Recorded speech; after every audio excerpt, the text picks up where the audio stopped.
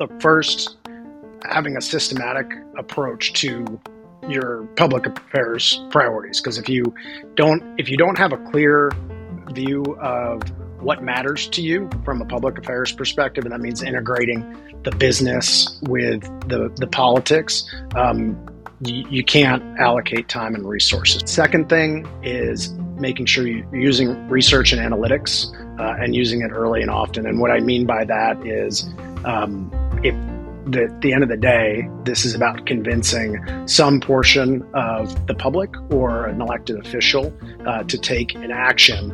And this is Scaling Clean, the podcast for clean economy CEOs, investors, and the people who advise them. I'm your host, Mike Casey. My day job is running TigerCom, a firm that counsels companies that are helping move the U.S. economy onto a more sustainable footing. I get to meet the people who are succeeding at building, funding, or advising the most successful companies in your sectors. So each show, we try to bring you usable insights from these leaders so you can apply them to the business of running your business. Hey, Clean Techers, this is Mike Casey with TigerCom, and I'm here with a special interview with a friend of mine, and we often talk about community acceptance as a growing barrier to the clean energy transition. And the problem we've identified in talking to our friends who do development for large clean energy companies is that community acceptance has now become more and more a part of the development process. And the slippage is often getting the politics right in the drive to get permit and social license to build something. A lot of our developer teams are now finding themselves engaged in what is essentially a local political campaign, but they don't have any political experience. So we've taken the liberty of bringing in a longtime friend of mine who is a legit political campaign veteran, spent 10 years working in politics at the state, local, and federal level. And he has spent the last 12 years working at the powerhouse firm called the Dewey Square Group. There you even have a Wikipedia definition, and these guys are the national experts on what's called grass tops campaigning. And that essentially is the form of corporate communications that helps large, mature companies secure the treatment they want, secure their policy goals from public officials. So it's the communications part of lobbying. And Jonathan Drobis has been doing this for a long time at Dewey Square, and I thought, hey, let's have him on for a conversation because Jonathan was good enough to come with us to Clean Power last May, and he took a look around at what our companies are doing when it comes to community acceptance and running some version of grass tops that he runs with much bigger budgets. And I want him to come on and talk to us about what he does for a living, what mature companies do and tactically when they have much bigger budgets, and how that contrasts with what we're doing, and what steps our folks can take to come up to a higher level of effectiveness, knowing that they don't have those Fortune 500 budgets. So, Jonathan, thanks for coming on with us. Happy to be here, Mike. Thanks for having me. So, my friend, I think what's important is first ground our audience in what you do for a living at Dewey Square. You know, you work at one of the preeminent firms that does grass tops campaigning for Fortune 500 companies, and I think a lot of folks in clean tech aren't familiar with this as kind of a niche specialty that actually it's really quite an industry into itself. So can you kind of explain grass tops campaigning and perhaps some of the major features of successful grass tops programs for Fortune 500 companies? Sure. Happy to. And again, thanks for having me, Mike. I think the term, I would just say, grass tops, I think the term gets thrown around a lot. I think depending on who you're talking to, it could be public affairs, could be advocacy, but specifically, I think what's relevant to your audience is building, basically working backward. What we do and what I've done is working backward from the decision makers who are going to influence your business or influence your sector, whether it is through legislation,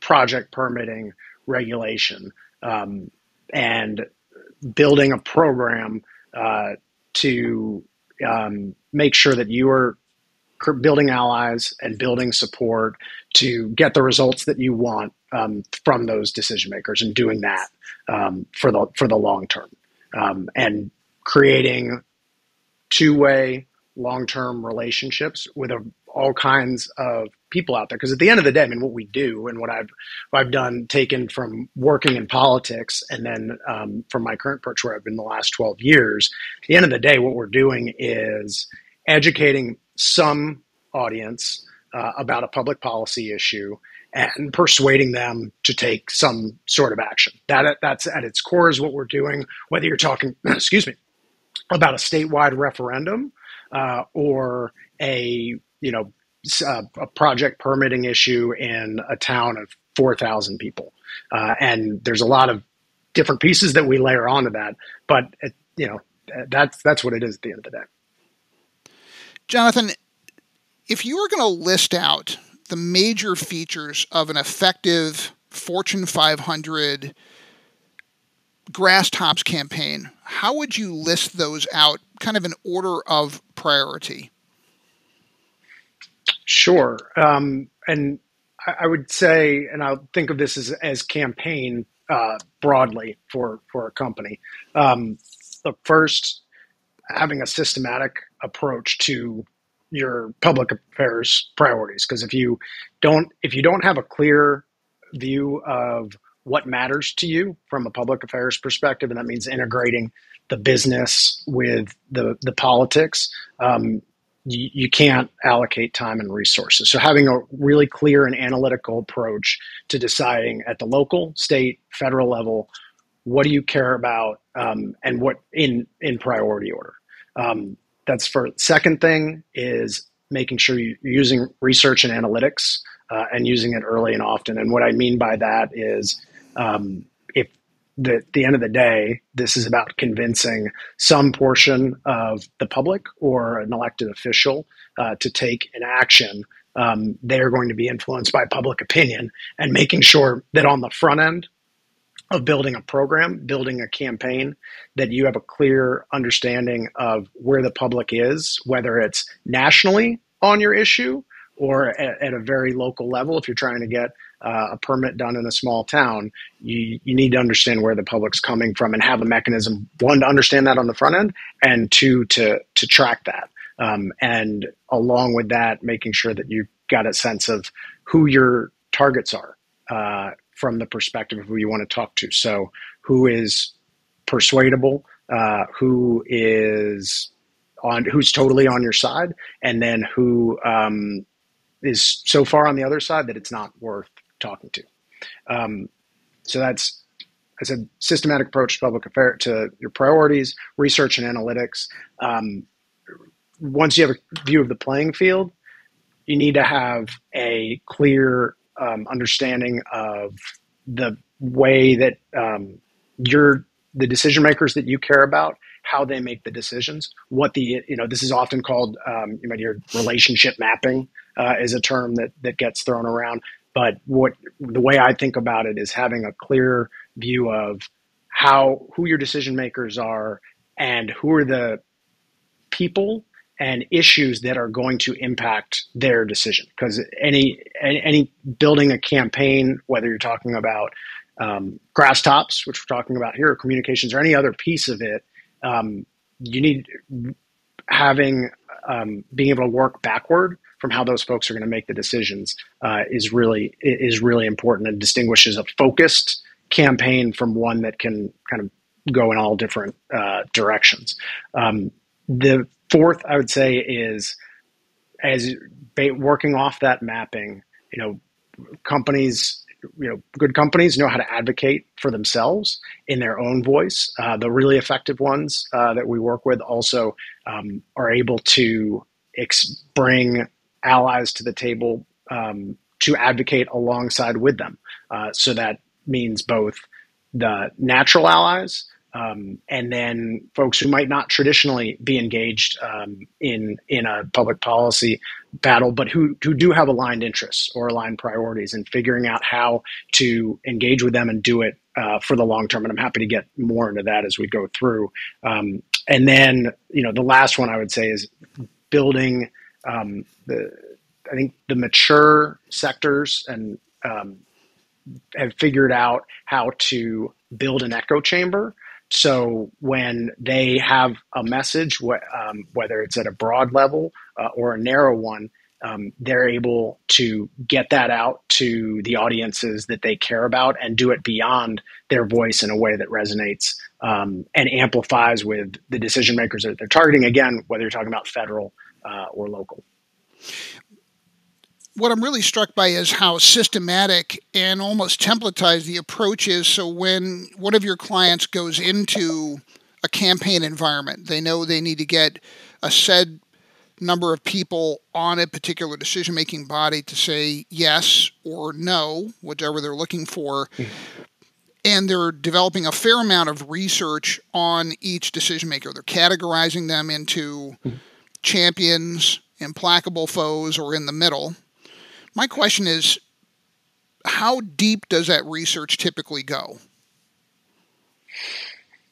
To be done well, it needs to go fairly deep. And I think, I look at, when I think about research, that means public opinion, but it also means opposition, which we can talk about later, and then this stakeholder mapping piece. And the more that you know about, and when I say the more, particularly from a political perspective, how a council person, a city council person, or a county supervisor, or a parish council member, or a member of Congress, how they make decisions, who they care about, who their donors are,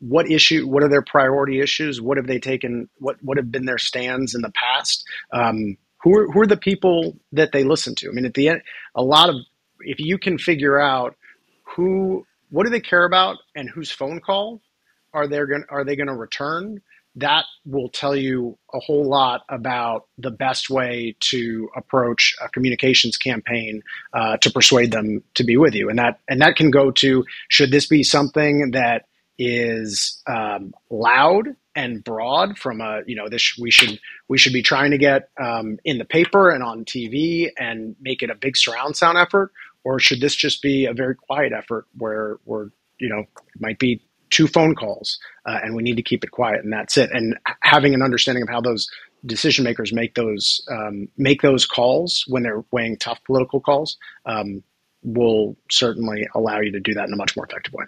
What I hear you saying is that your clientele have you build political profiles of a said policymaker that really is research into what drives them to make decisions. And what drives them is not ideological mooring as much as it is their political calculations and how they got into office and how they want to stay in office. Is that accurate? Yeah, I think that's totally accurate. And for some, I will say there are candidates where those or members of any elected body where those ideological moorings are important, but it really does go to taking an individual. These are individuals. These are people, and people. My mom and my dad make decisions different ways, and I understand how to approach my mom and how to approach my dad. It's the same principle. Know who you're going to talk to and how they make decisions. I also heard in what you're saying that some of your clientele are leveraging their supply chains and their employee bases in order to create an echo chamber around the decision maker. Is that accurate? And if so, can you say a little bit more about that practice? Yeah, it is. And it's really important from the perspective of starting with your base, to use one that's often used in electoral politics, but it carries over too. Start with your most natural allies, the folks that are going to directly benefit from the legislation or the project being permitted or whatever it is. So your employees who have a stake in the company and the success of the company, your suppliers who also have a direct stake in the company doing well, in it making money, in it expanding, and that's where you want to start and make sure that group is informed about your priorities, understands what you're trying to get done, and how they can help. I mean, arguably that last part, you need to do the other part so they can understand how to help, but you want to make them members of your team in a way that makes sense. You need to acknowledge that they've got, the suppliers have they have a lot of other things that they need to do, and so do your employees. But there are ways to make sure that they can take a little bit of their time to help you get your public policy priorities done, but it takes a lot of legwork on the front end. So I've heard 5 or 6 main tenets of a Grasstops program that you at Dewey Square are going to do for a major client like McDonald's or Sony or really big budgeted, mature companies. Mm-hmm. You went to Clean Power. We hung out together. You went to see community acceptance panels and seminars. What did you notice about our sector and how we are pursuing policy goals, particularly at the local level? Well, I think there was definitely, and I think it might have actually been a theme of the conference, a clear understanding that the industry is and the sector is at an inflection point, and based on the huge opportunity that's in front of the clean energy sector. This is something that all of your listeners know as it relates to community acceptance and making the case at the local level. What I heard a lot is that we know that this is going to get harder because between the economics and the IRA passing and the infrastructure bill as well, and all the incentives plus what's happening in the economy, because it's taking off in a way that you're building closer to people. The easiest project to build already got built, and the hill is going to get steeper to climb. And I think I did hear that definitely a recognition and an acceptance and understanding of that. And, I heard a lot about, related to what we've been talking about here, about using the right messengers and the right messages to make the case to decision makers. And there was also, I think a clear understanding that the way that the industry approaches this challenge and how clean tech companies and those trying to get projects permitted, generation, transmission, storage, whatever it is, how they handle this challenge will have, huge ramifications both for what the economy and the energy economy of the country look like, but also the bottom lines of those companies. But I think I also felt like a question mark about, well, how do we get from A to B? Right. One of the things that I've been struck by, I've read the history of the oil and gas lobby. I've read a history of the chemical lobby. And what I noticed in both seemed to have played out in what I saw when I was a professional environmental activist, which was that around decade 7 or 8 in the life cycle of an industry, that's when the public affairs practices become mature. They become baked into the business plans of major companies in that sector. And I think the fair view of clean energy is that, they're not even in the 20th year of their modern incarnation. So they're disruptors in decade 2, disrupting industries that are in decade 10. And yet they need to figure out ways to try to close the gap despite there being a pronounced budget gap. The first thing when we raise Fortune 500 political practices to clean energy companies is, well, we don't have McDonald's budget, which is true. Absolutely. I don't have an oil and gas industry level budget. True. If you were going to coach my sector in beginning to take the steps to try to close the gap between the level of sophistication and soundness of a mature industry's public affairs practices, and where our folks are right now in their middle of their second decade of growth, what would you recommend they start doing? It's a great question, Mike. I think to start, looking at approaching the public affairs and advocacy from a long-term perspective. It's an immediate challenge. What you're talking about in terms of taking market share from an entrenched and powerful sector, and to address this means building what you're going to build for the rest of 2023 in a way that is going to feed into what you're trying to get done in 2027 and 2030.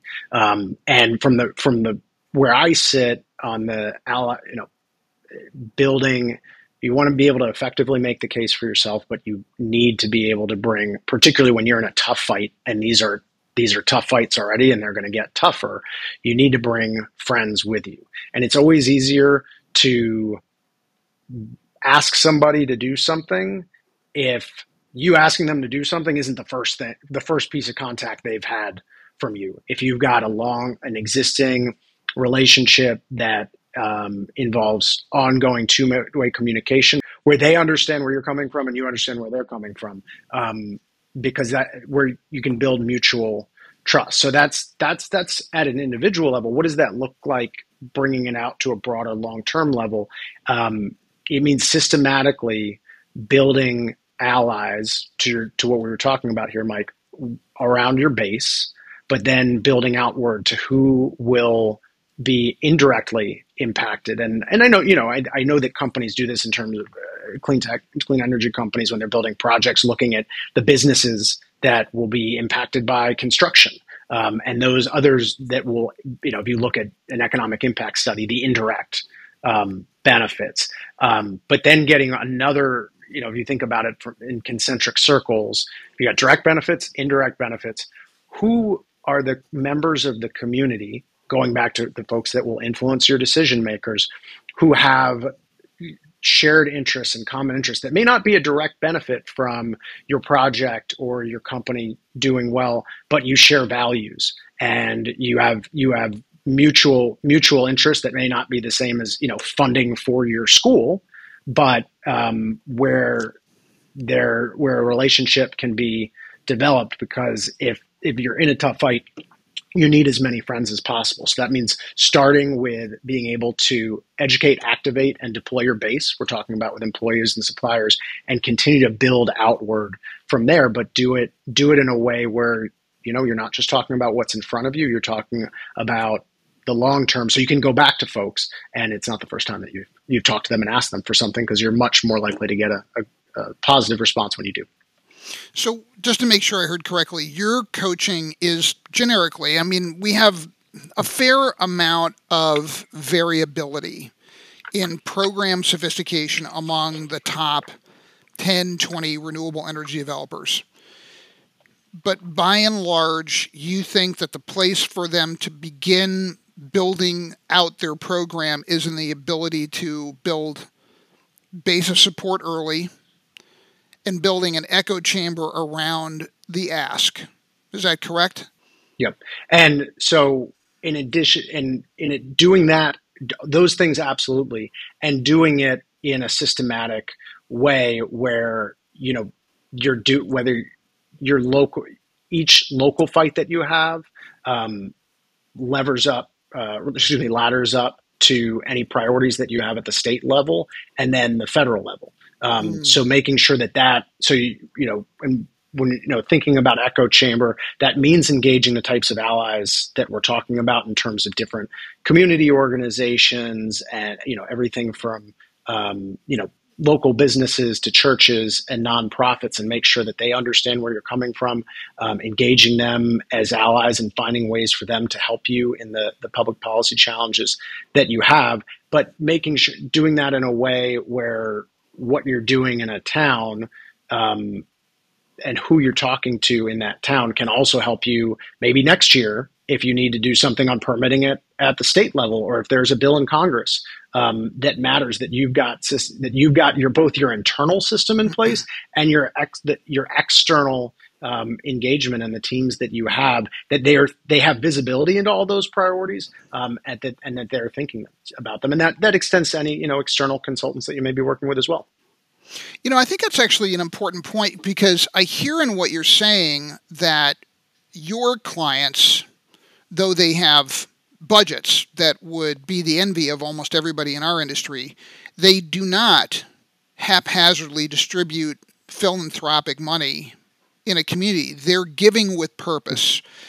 That's one thing I heard. The second thing I heard was that your clients use past investment in community relations building for the next 10 campaigns they're going to engage in. In other words, they use their built infrastructure, they use their sunk public affairs cost to lower future public affairs costs. Is that accurate?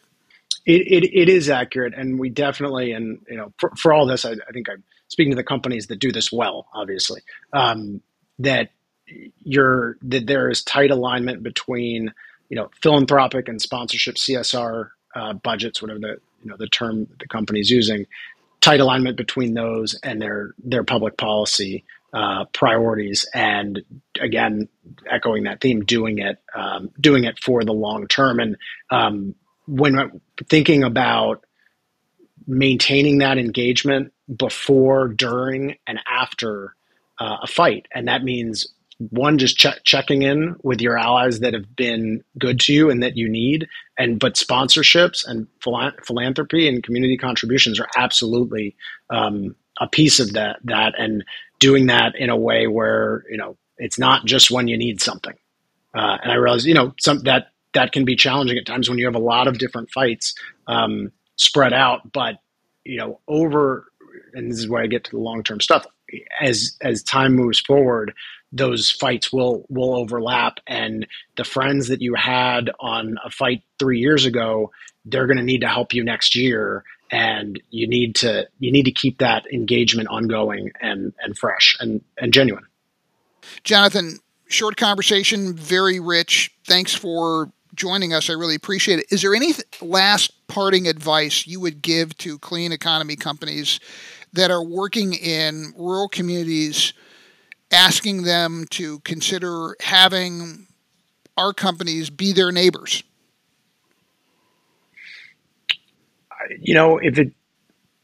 If you are, as a company, running into political challenges, which many of these are at their core, making sure that you have political people or folks that are trained in the craft, who you have available and part of your team to solve those problems. I think from my experience that you can often avoid